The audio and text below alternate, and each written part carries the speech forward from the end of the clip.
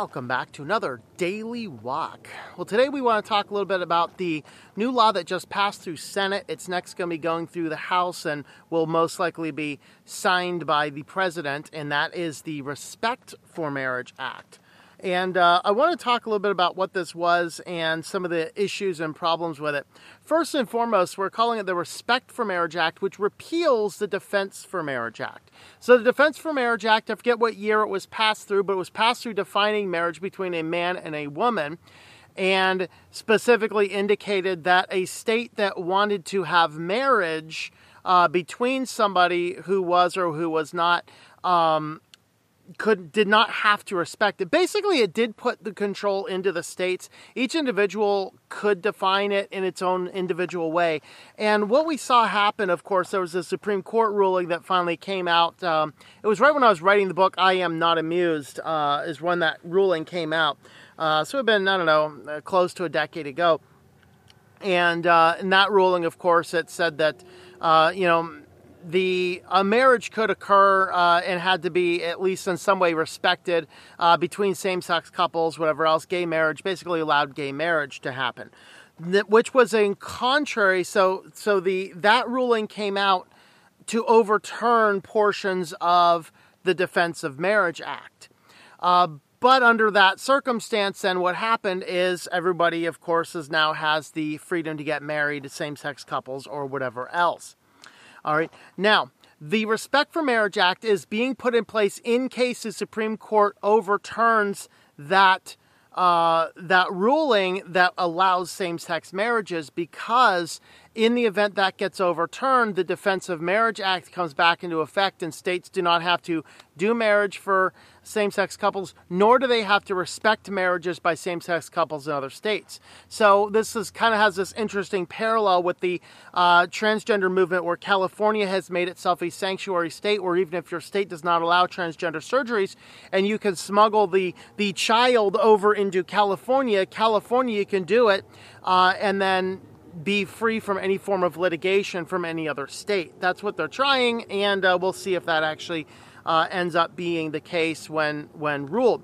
And so what they did is they passed this law, which doesn't really mean anything right now, but just comes into effect in the event the Supreme Court case gets overturned. Basically, the Supreme Court would have to come back and overturn a previous ruling, much like they overturned the Roe versus Wade ruling. And so what this does is it forces, it does not explicitly force a state to require same-sex marriage. That is not in the law. What it does have is it forces a state to accept a same-sex marriage that occurred legally in the state it was. So if you are going to New York, California, Massachusetts, where it doesn't matter what happens in the Supreme Court rulings, whatever else, same-sex marriage is legal in these states, you could go to that state, get married legally in that state, whatever that looks like, and come back to your state, and whether or not your state allows same-sex marriage, you are considered legally married. That's what the thing says. Now, the problem and the biggest controversy around it is that there were exceptions they're trying to put in for religious entities. And the one party came in and said, well, there are plenty of exceptions, but the other party said, no, there's not enough exceptions, because it said that a church did not necessarily have to honor the same-sex marriage, or an explicitly religious organization did not have to honor the same-sex marriage, but it didn't have anything to do with individual businesses with the conscience of their owners. Think of maybe somebody that might bake a cake in, I don't know, a place like Colorado or something, I know, hypothetical. But the reality is we're getting to this place where our nation is starting to force it. And I like even the terminology, the Respect for Marriage Act, instead of the Defense of Marriage Act. It's kind of like the toleration. They're trying to force us. First, they're like, we just want equal rights. Fine, you got equal rights. That's not enough anymore. Now you have to respect this. You have to agree with my decisions. You have to agree to all this. I was watching some van lifers last night. Well, I think they're RVers. They're RVers in the way transitioning on over into homesteading right now.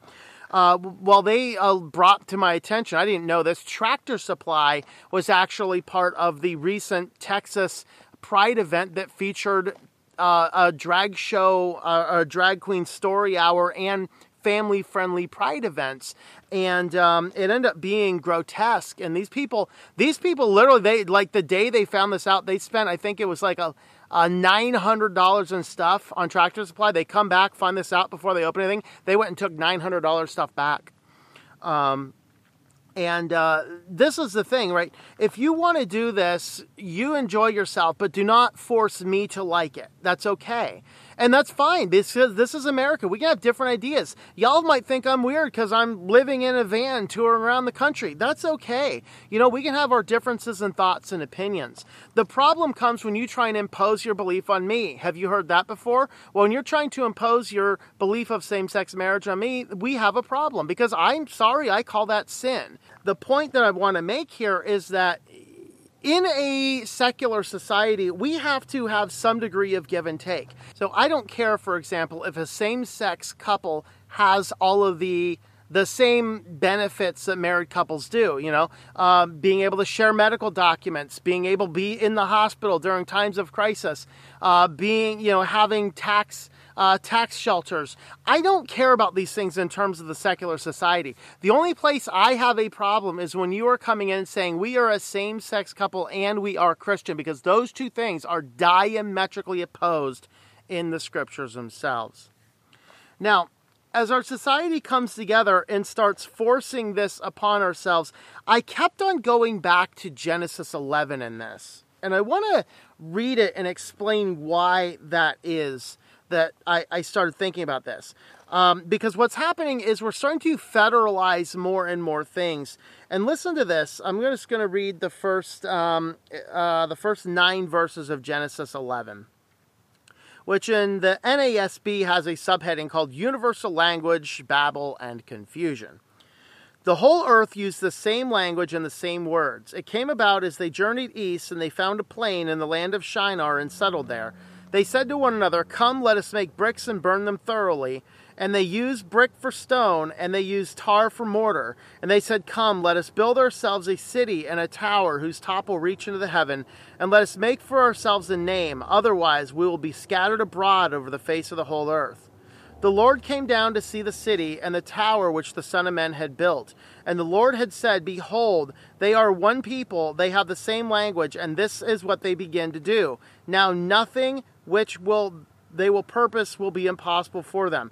Come, let us go down and confuse their language, so that they will not understand one another's speech." So the Lord scattered them abroad from there over the face of the whole earth, and they stopped building the city. Therefore its name was called Babel, because there the Lord confused the language of the whole earth, and from there the Lord scattered them abroad over the face of the whole earth. There are sermons you can write about what's in there. I highlight just a few things. First is, what was the problem with them building a city? Well, the commandment coming out of Noah's Ark was to go scatter abroad among the whole earth and populate the earth. They were refusing to do that. They were coming down under one language instead, so God confused them, and basically God is the origin of all these different languages. Interesting. But also notice how many of them have common roots. Also interesting. So they come over, they're building a tower. What is the purpose here? They are all of one mind. They are all of one opinion. They are all of one language. This tower was to worship a false god. There was no ability to worship the true God in Babylon. That is the real core reason he came down. He comes down to confuse the language, to spread them abroad, because they are so unified and they are building a tower to a pagan god. That's what they're trying to do. And the distinction is this. When we are forced to accept the evil sin of the culture, that is when God is going to come and smite us. And be sure God is going to come and smite us. So as more and more laws pass, which make sin the law of the land, and to speak against the law of the land, to speak against the sin in the land, is to mean persecution, God is going to come and smite us. And it begs a question, if Jesus isn't coming soon, I'm even wondering if America will still be here when he does. Because we have dipped the plums of depravity in our life. And this thing that happens here in Babylon, this is the thing we starting to see elements of it here in this country as well. God is getting ready to smite us. The same, like two different people can look at the same set of facts and come to a 100% opposite conclusion. How? That's weird. And as our nation starts passing laws to force us to accept the sin of others, this is where the downfall of this country will begin. And I don't have any real good solutions for you other than place your trust in Jesus Christ and persevere, because it is those who persevere who will receive the crown of life promised by the Lord to those who love him. That's James 1:12. We're going to leave this daily walk here for now. Thank you for watching. And have a look over at the website, ourwalkinchrist.com, for the listing of our books, newsletters, blogs, and other things like that. Thanks for watching, everybody. And I hope you enjoy your daily walk in our Lord. Thank you for tuning in. Our Walk in Christ podcast is a listener-supported presentation. For more information about how you can help, check out ourwalkinchrist.com/support or our Patreon page at patreon.com/TomM. That's TOMM. Digital and paperback books are available on several online bookstores or at our website. Once again, the website is ourwalkinchrist.com.